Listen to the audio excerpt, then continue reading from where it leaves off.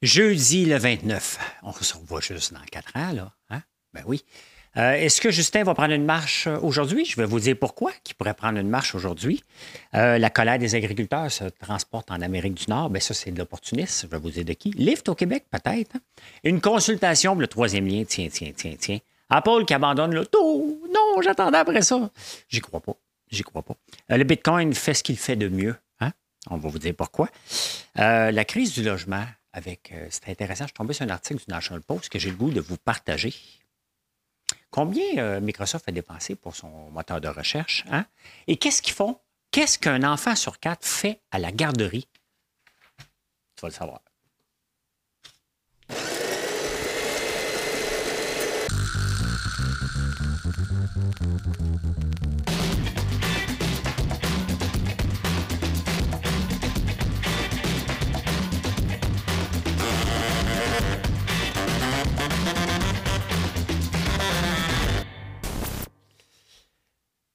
C'est mon show, fait que j'ai le droit de faire les plugs que je veux. Et vous savez que je crée beaucoup de produits et c'est ce que j'aime le plus faire comme entrepreneur. Gérer des opérations, ça ne m'intéresse pas. Moi, je vais être dans le bois, je vais être derrière les cuisines, derrière le laboratoire pour en train de faire des tests et développer des nouveaux produits.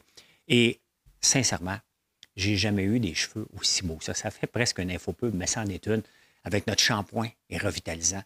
Regardez mes cheveux. Sincèrement, là, je vais être obligé de dire que je suis particulièrement fier. Je suis fier de chacun des produits parce que j'essaie vraiment de faire les meilleurs produits. Sinon, je ne veux pas l'avoir. Je ne mettrai pas mon nom dessus. Et je suis particulièrement fier de notre shampoing et revitalisant. Je ne suis pas gêné. Je ne suis pas gêné. Je n'ai jamais eu des cheveux aussi beaux que ça. Voilà. Hey, devrait te faire couper les cheveux. Ça m'appartient. Hein? Ça m'appartient. J'essaie d'être collé le plus possible sur l'actualité. Hein? J'essaie de ne pas avoir de décalage entre les nouvelles. Et hier, je ne pensais pas d'en avoir un décalage sur Trans Mountain que je vous avais parlé qui avait coûté 4,5 milliards. On est rendu à 30 milliards. Ben non, il y a 4 milliards qui s'est rajouté. Ils ont fouillé un peu. Puis ils ont dit, non, tabarnouche, on n'a pas comptabilisé tout. On est rendu à 34 milliards. Fait que si vous avez écouté le show hier, dites-vous qu'on est rendu à 34 milliards. Ça veut dire qu'on a des revenus d'1 milliard par année, le gouvernement, avec ça. On est rendu à 34 ans avant de le rentabiliser. Est-ce que vous pensez que les tuyaux qui transportent du pétrole ne seront pas pétés avant 34 ans? Je pense que oui. Hein? Hey, ça, c'est intéressant. C'est intéressant. Hein? Comme si les autres nouvelles ne l'étaient pas. Non, mais l'Espagne vient de mettre une nouvelle règle. Si il y a un train de disponible à moins de 2h30 entre deux villes, mettons, je vais dire deux villes que je ne connais pas, puis si vous habitez en Espagne, il y en a peut-être quelques-uns qui m'écoutent, mettons, entre Madrid et Valencia. Hein? J'essaie de sortir la langue en disant le C. Là. Valencia. Mettons que ça prend 2h30 en train. Bien, tu ne pourras pas prendre l'avion. Tu vas prendre le train. Sincèrement, ça a bien de l'allure. Il y a un paquet de low cost en Espagne puis en Europe, mais ça fait du sens. Hein? Ça fait du sens qu'on fasse ça. Je ne suis pas contre ça du tout. Je ne suis pas contre l'intervention, mais il y a des fois des règles qui ont bien du bon sens. Donc, j'ai hâte de voir l'impact sur les compagnies aériennes. Il y en a-tu qui vont tomber? Est-ce qu'il y en a qui vont poursuivre? Parce que, tu sais, lorsque eux autres se sont lancés en affaires, il n'y avait pas ces règles-là. Et c'est pour ça qu'il faut faire attention en affaires, de toujours se tenir loin des règles, des subventions, parce que tout peut changer. Mais là, celle-là, c'était toute une claque pour les transporteurs aériens. Donc, je ne sais pas s'ils vont avoir un dédommagement. Il y a quelque chose à donner. Là. Tu ne peux pas faire des règles comme ça, comme si c'était dans un pays communiste, et dire arrangez-vous. Là. Il y a des poursuites qui se passent. Les gens ont investi avec une certaine réglementation, mais intéressant quand même. Hein? Les agriculteurs. L'UPA sont tellement opportunistes. Hein? C'est un syndicat. Donc, ils n'en manqueront pas une. Fait qu'ils regardent ce qui se passe en Europe. Ils regardent et ils disent, écoute, on n'en parle pas, nous autres ici. Nous autres ici, il faut qu'on se plaigne les agriculteurs d'ici parce que nous autres ici, on en arrache. C'est pas le même deal en Europe qu'ici. Hein? En Europe, ils ont beaucoup de grains qui arrivent de l'Ukraine, qui les impactent régulièrement. On n'a pas les mêmes règles. Est-ce que les agriculteurs en arrachent? Les agriculteurs, c'est des entrepreneurs. Là où est-ce que le gouvernement, puis je l'ai dit depuis le début de la pandémie, depuis le début que le diesel a augmenté beaucoup, le gouvernement se devait de faire quelque chose pour les agriculteurs. Parce que, qu'on le veuille ou non, là, on n'est pas à fourche, on n'est pas des Amish. Hein? Ça prend des gros tracteurs, ça prend du diesel et ça consomme. Qu'est-ce que vous voulez que je vous dise? Donc, ça coûte cher, le diesel, il a augmenté en flèche. Yeah? Donc, là-dessus, le gouvernement aurait pu faire sa part. Là, il me parle d'un agriculteur qui a fermé. Pensez-vous que les fermes sont éternelles? Il faut arrêter, là, à un moment donné, de prendre un cas et dire c'est le même pour tout le monde. Là. C'est pas le même pour tout le monde. Et il reste que dans n'importe quelle industrie, que tu es un producteur, tu n'es pas un transformateur, tout, c'est pas juste l'agriculture, c'est tout le monde qui en arrache lorsque tu fais ça.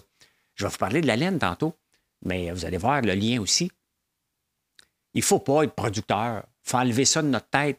Il faut que les producteurs se mettent ensemble, fassent des coopératives, pas à la gros-pure, d'autres coopératives pour s'aider, pour faire la mise en marché ensemble, qu'il y ait plus d'argent dans leur poche, que l'argent de la mise en marché, de la transformation revienne un peu plus dans les poches des producteurs. Moi, je l'ai fait moi-même, là. Hein? Vous me voyez faire de l'agriculture complètement différente.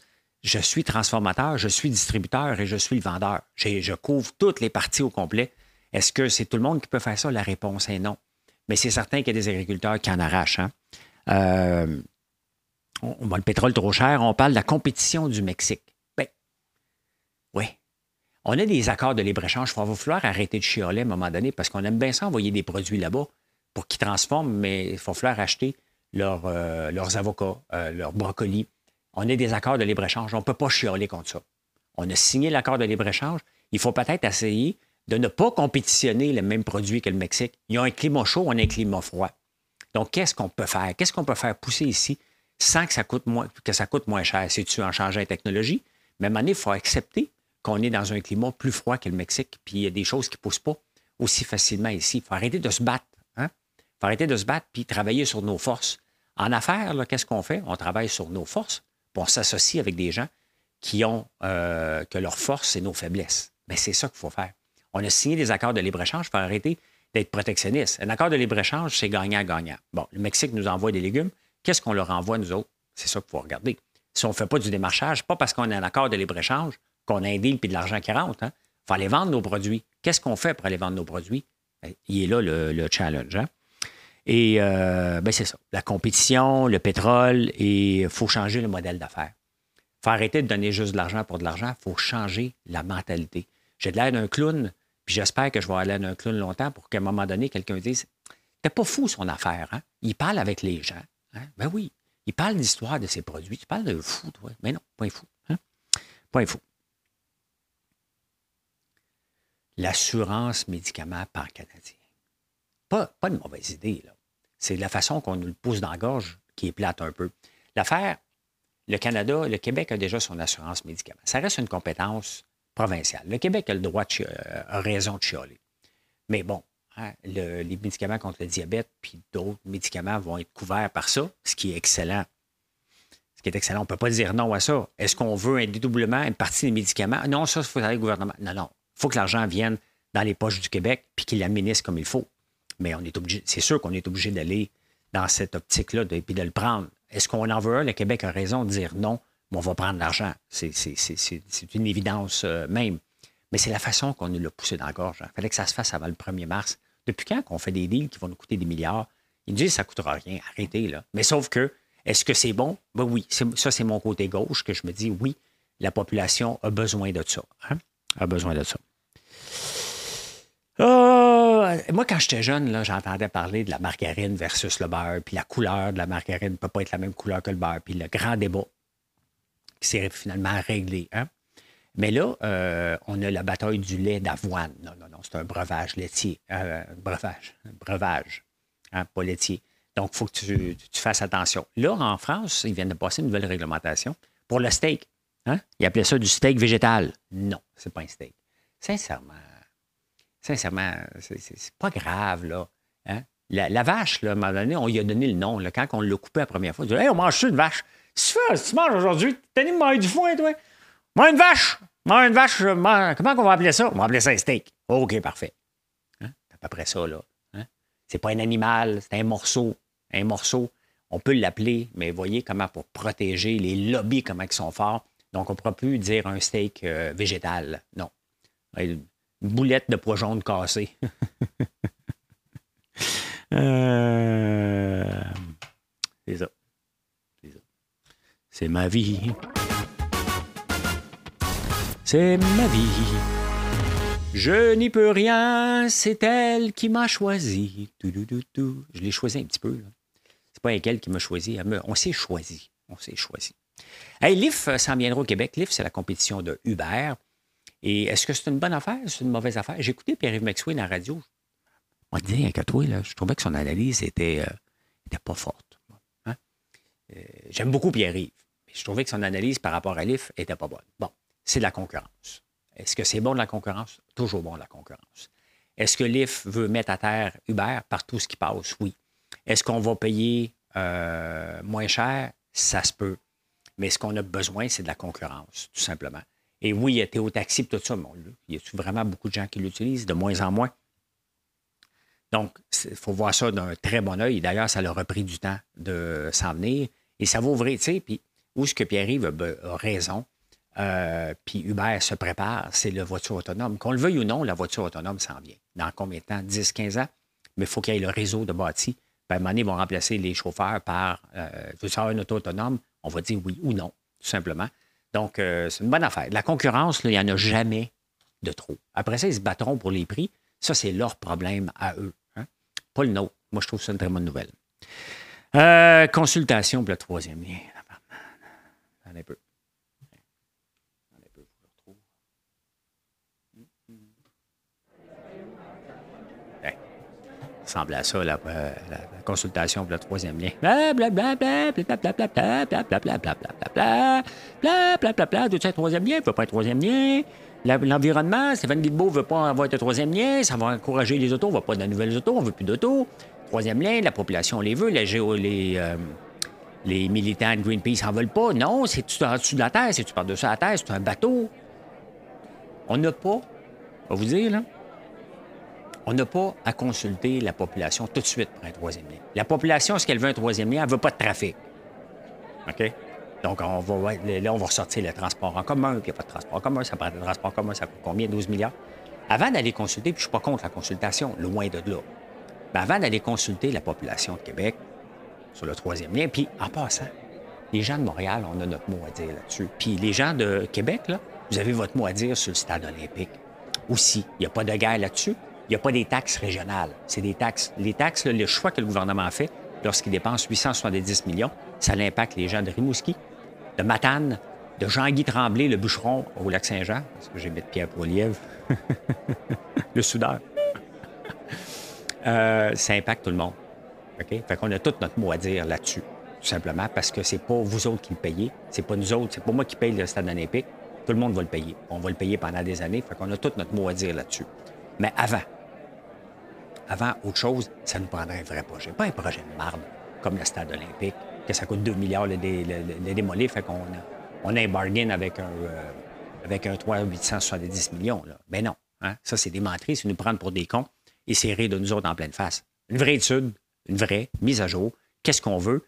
Quelles sont les options? Un coup, tu as des options, comme les designers de maison, tu mets ça dans les gens, vous avez 3 options. Rien faire, un troisième lien en dessous de la terre ou se promener en bateau. On va sur mon bateau. T'as la tatitata, la mati-patitado. T'as la tatitata, sur mon petit bateau, titi-dado. Oui, du gay. C'est encore du niaisage. C'est du niaisage de consultation. Moi aussi, je vais avoir mon mot à dire. Oui. Puis je veux que vous ayez votre mot à dire. Partout où on va payer des taxes, il faut lever la main. Hein? La laine des moutons, c'est nous qui la tondenne. Dans le journal préféré de François Lambert, qui est, my God, pas la troisième personne, c'est moi, le journal Le Temps. Et vous savez qu'avant que je passe au feu avec les moutons, j'étais en train de magasiner pour m'équiper pour transformer la laine. La laine, là, ça nous coûte de l'argent, la tondre. On ne sait pas quoi faire avec. Et autant en Suisse qu'ici, on la jette la plupart du temps. On est obligé de la tondre, de tondre les moutons. Il n'y a pas de débouché, on envoie ça en Chine pour rien. Il faut redonner une vie. Il y a un documentaire, j'aimerais ça mettre la main dessus, là, qui s'appelle... qui est au Festival du film vert. Ça s'appelle... il faut que je le retrouve. Bien, quand je le cherche, c'est Tintin et la tombe d'or, quelque chose comme ça. Mais de trouver ce documentaire-là sur 3 personnes, je veux ajouter ça à mon offre de service éventuellement, la laine des moutons de la région de la Petite Nation, puis peut-être en faire un plus grand projet, mais vraiment de la carder, de la laver, de l'amener en laine, un rouet, hein, la rouée. C'est pas ça, mais vous comprenez. Donc, ça fait partie de moi. Avant même de faire de la bière à l'érable, là, que vous me demandez, quand est-ce que tu vas faire de la bière? Jamais. Quand est-ce que je vais faire de la laine? Un jour. Oui, définitivement. Donc, on a le lait des brebis, on a la laine, et ça, c'est dans le même commerce. C'est ça, faire de l'agriculture sans rien jeter. C'est exactement ça. Autant le soya, je commence à faire des extraits de soya pour faire des futures masques pour les cheveux, des cosmétiques aussi. Donc, ne rien jeter ce que la terre nous donne en faisant de la valeur ajoutée, bien ça fait partie d'un de mes projets que j'espère voir le jour d'ici 5 ans. Faut que je sois réaliste, là. Ça va coûter cher acheter tous ces équipements-là, mais on va donner de la valeur ajoutée. Ma mère, quand j'étais jeune, elle travaillait pour un projet comme ça qui s'appelait la bergerie. Donc, on va reprendre ce que ma mère a laissé.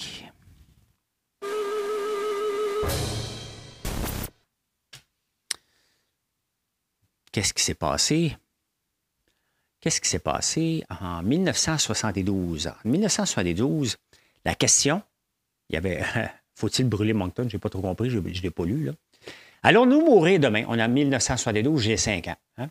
Les ordinateurs du Massachusetts Institute of Technology, MIT, sonnent l'alarme. Si dans les 100 prochaines années, indique-t-il, l'humanité n'arrive pas à mettre un frein à la croissance de la population et de la production, il faut s'attendre à un effondrement. Et ça, c'est toujours, à chaque année, là, à chaque nouvelle génération, on a peur. Là, c'était les puissants ordinateurs de 1972 du MIT. Hein? OK, on est 12, on est 6 millions. OK, dans 8 ans plus tard, ils arrivent, ils disent OK, parfait, on va être 8 milliards. Est-ce qu'on est trop la Terre est capable d'en prendre? Et de toute façon, on a déjà commencé la décroissance. Hein? Tous les pays qui n'ont pas plus que 2,1 de taux de natalité, incluant le Canada, la Corée du Sud, qui est un des plus bas, la Chine, on prédit que d'ici 100 ans, avec une calculatrice iPhone, que la Chine va avoir une décroissance de 1,5 milliard de personnes à 500 millions si on poursuit le taux de croissance, le taux de natalité actuel. Donc, on est déjà en décroissance, mais ça me fait rire parce qu'en 1972, on avait peur que la Terre soit trop peuplée, ça fait quand même 50 ans. Et regardez la caricature à côté, hein? Grève des enseignants. C'est toujours pareil. Alors, Charbonneau, ça revient cette grève, ils veulent avoir une grève à tout prix. Hein? Depuis toujours. C'est une culture d'entreprise, la grève chez les enseignants.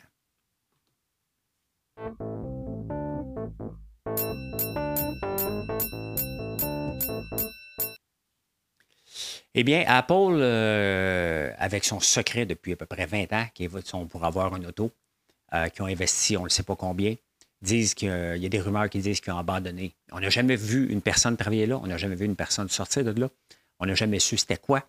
Il n'y a jamais eu de leak, quand même fort un peu. Là. Et là, ils abandonneraient, mais ça ne vient pas d'eux autres. J'ai des doutes. C'est ceux qui ont le logiciel.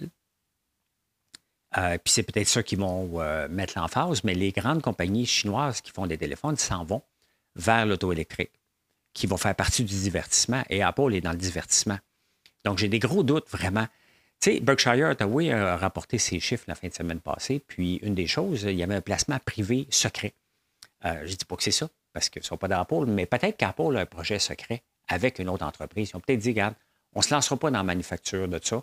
On va le faire faire. Ils sont peut-être associés avec une autre entreprise. Je doute fortement qu'Apple, dans les 10 prochaines années, n'auront pas leur propre auto. Il y a le déclin du téléphone qui est là, j'en ai parlé. Là. Le déclin, le téléphone arrive à maturité. Maintenant, ça va prendre d'autres choses. Il va y avoir d'autres bidules. Ils vont développer d'autres bidules. Mais je suis très, très surpris qu'ils laissent tomber l'auto. Ce n'est pas le moment d'en lancer une, mais c'est le moment de peut-être continuer à investir dans les technologies. J'ai des gros doutes. Qu'est-ce qu'ils vont faire avec tous ces brevets-là qui ont fait breveter, puis toutes les technologies qui ont travaillé? Ça peut arriver, mais laissez-moi douter un petit peu. Hein? Un petit peu. Hey, Beyond Meat, j'ai parlé du steak tantôt. Hein? Du steak de viande, mais Beyond Meat a eu toute une montée après les heures d'ouverture mardi soir. Ils ont rapporté des chiffres beaucoup mieux qu'avant. Et on peut le voir, attendez un peu, on va faire ça ici. Donc, ça a monté jusqu'à, ça valait avant le dévoilement des chiffres du trimestre, 7,50. Ça a monté, ça a doublé, puis là, ça s'est calmé. Hein. Les gens sont irrationnels. Hein. Ils sont carrément irrationnels à la bourse et c'est ce qui fait que la bourse on peut faire de l'argent ou en perdre, c'est les émotions.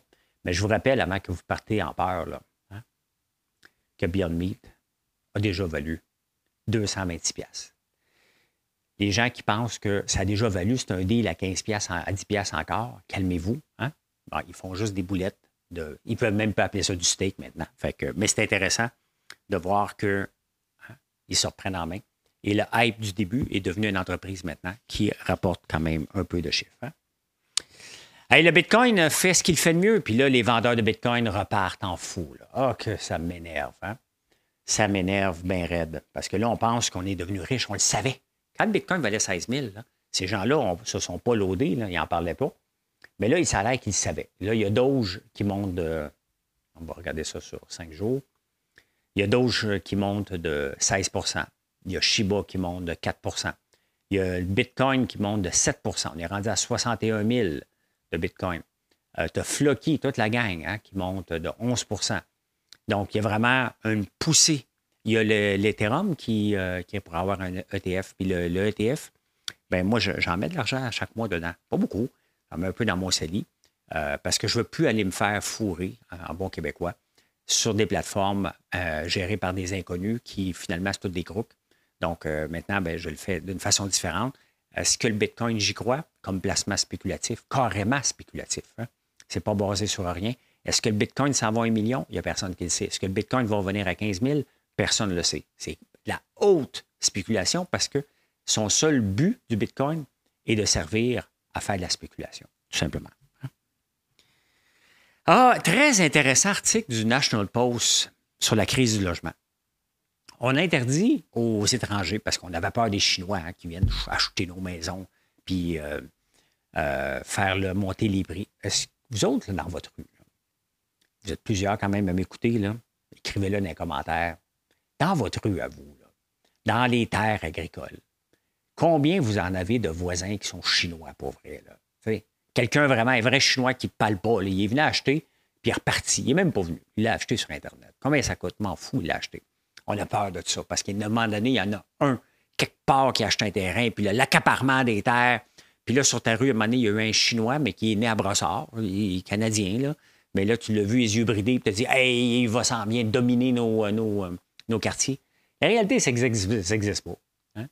Mais là, regardez ce qui va se passer. On a des règles pour le flip maintenant. On ne peut plus mettre des dépenses là-dedans. On est en train de mettre des taxes. On est en train d'essayer de contrôler la crise du logement en mettant des taxes puis des limitations.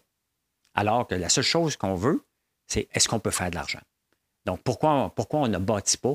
Parce qu'on ne fait pas une scène avec ça. C'est pas rentable avec toutes les règles en place. C'est juste ça. Mais on n'enlève pas les règles. Non, on met d'autres règles prenantes. Mais attendez de voir Donald Trump arriver. Là, ça ne se fait pas, là. Il ne faut pas oublier que si tu veux te protéger pour les étrangers qui n'achètent pas de maison au Canada, là, nous autres, on achète-tu des maisons en Floride? La réponse est oui. Hein? On achète-tu des maisons ailleurs? On a un accord de libre-échange avec les États-Unis. Ils n'ont pas parlé encore. Mais ils peuvent se lever et dire, c'est quoi, c'est terminé, nous autres ici. On ne veut pas que les Canadiens achètent des maisons ici. Ah, j'aimerais ça. J'aimerais ça pour démontrer le ridicule des fois des règles qu'on met en place pour essayer de protéger quelque chose au lieu de faire les choses comme il faut. On met d'autres règles complètement stupides. Hein? C'est comme mettre un plaster sur une piscine qui coule. Là. Arrange ta toile, là. Le plaster va décoller à un moment donné. Bien, c'est ça. Hein? Donc, on met des choses pour les flips. On empêche les étrangers d'acheter. J'ai hâte. Ça, là, honnêtement, je vais applaudir la minute que les États-Unis vont dire, c'est quoi, on vient de remarquer que les Américains ne peuvent pas acheter une maison au Canada. Parfait, vous autres non plus.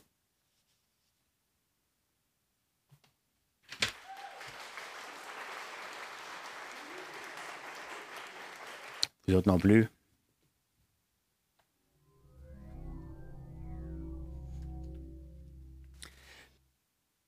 Non, ça n'a pas marché, ça? Ça a-tu marché, ça? Oui, OK. Moi, je suis pour la protection, hein? De favoriser l'achat local, mais en autant qu'on vende notre salade. Pas de se protéger inutilement.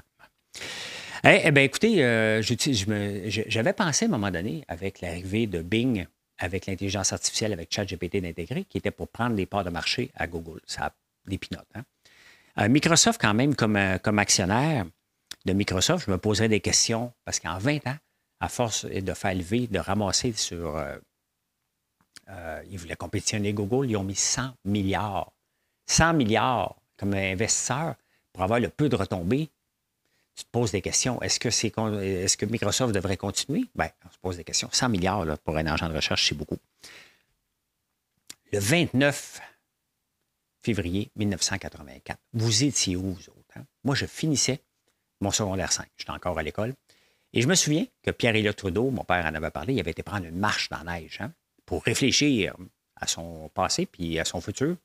Et il avait décidé qu'il abandonnait la politique ce soir-là, cette journée-là. Est-ce qu'aujourd'hui, Justin Trudeau va aller prendre une marche dans le sable, parce qu'il n'y a plus de neige, là? Bien, il y a de la glace, là. Puis il va démissionner. Ça serait le fun en tabarnouche. Ça fait 40 ans de ça. Je vous dis ça. C'est sûr que ça vous a déjà arrivé, hein? Mais un enfant sur 4 à la garderie, lorsqu'ils lisent des livres, ont tendance à vouloir agrandir ou swiper. On est rendu là. Ça vous arrive-tu? Moi aussi, ça m'arrive des fois. Voyons, ça pardonne. Comment je fais pour... Mais c'est pas juste les enfants, mais en tout cas, ils ont remarqué. 25 des enfants. Je me demande où ils ramassent les statistiques. Là. Peut-être de l'argent du gouvernement. Pouvez-vous compter combien d'enfants pensent qu'ils sont sur un iPad? Et voilà. En terminant, je vous montre une paire de souliers. Si jamais ça t'attend d'aller dans un bal, là. Hein? Ce soir, on va au bal masqué. Oh oui, oh oui. Des crocs de luxe, tabarnouche. Hein? Êtes-vous prêt à payer jusqu'à 1000$ pour des souliers en caoutchouc avec une languette en avant? Burberry. Tu vas pouvoir dire j'ai des Burberry. Là. 1000$ du caoutchouc. Hein? Du caoutchouc. D'après moi, si c'est une imprimante 3D, là, tu peux t'en faire un aussi en plastique. Là. Fait que, voilà. Ben, c'est ça, les amis. C'est ceci. Ben, merci d'être là. Puis, vous savez, hein, venez nous voir sur françoislambert.one. Merci. Bonne journée.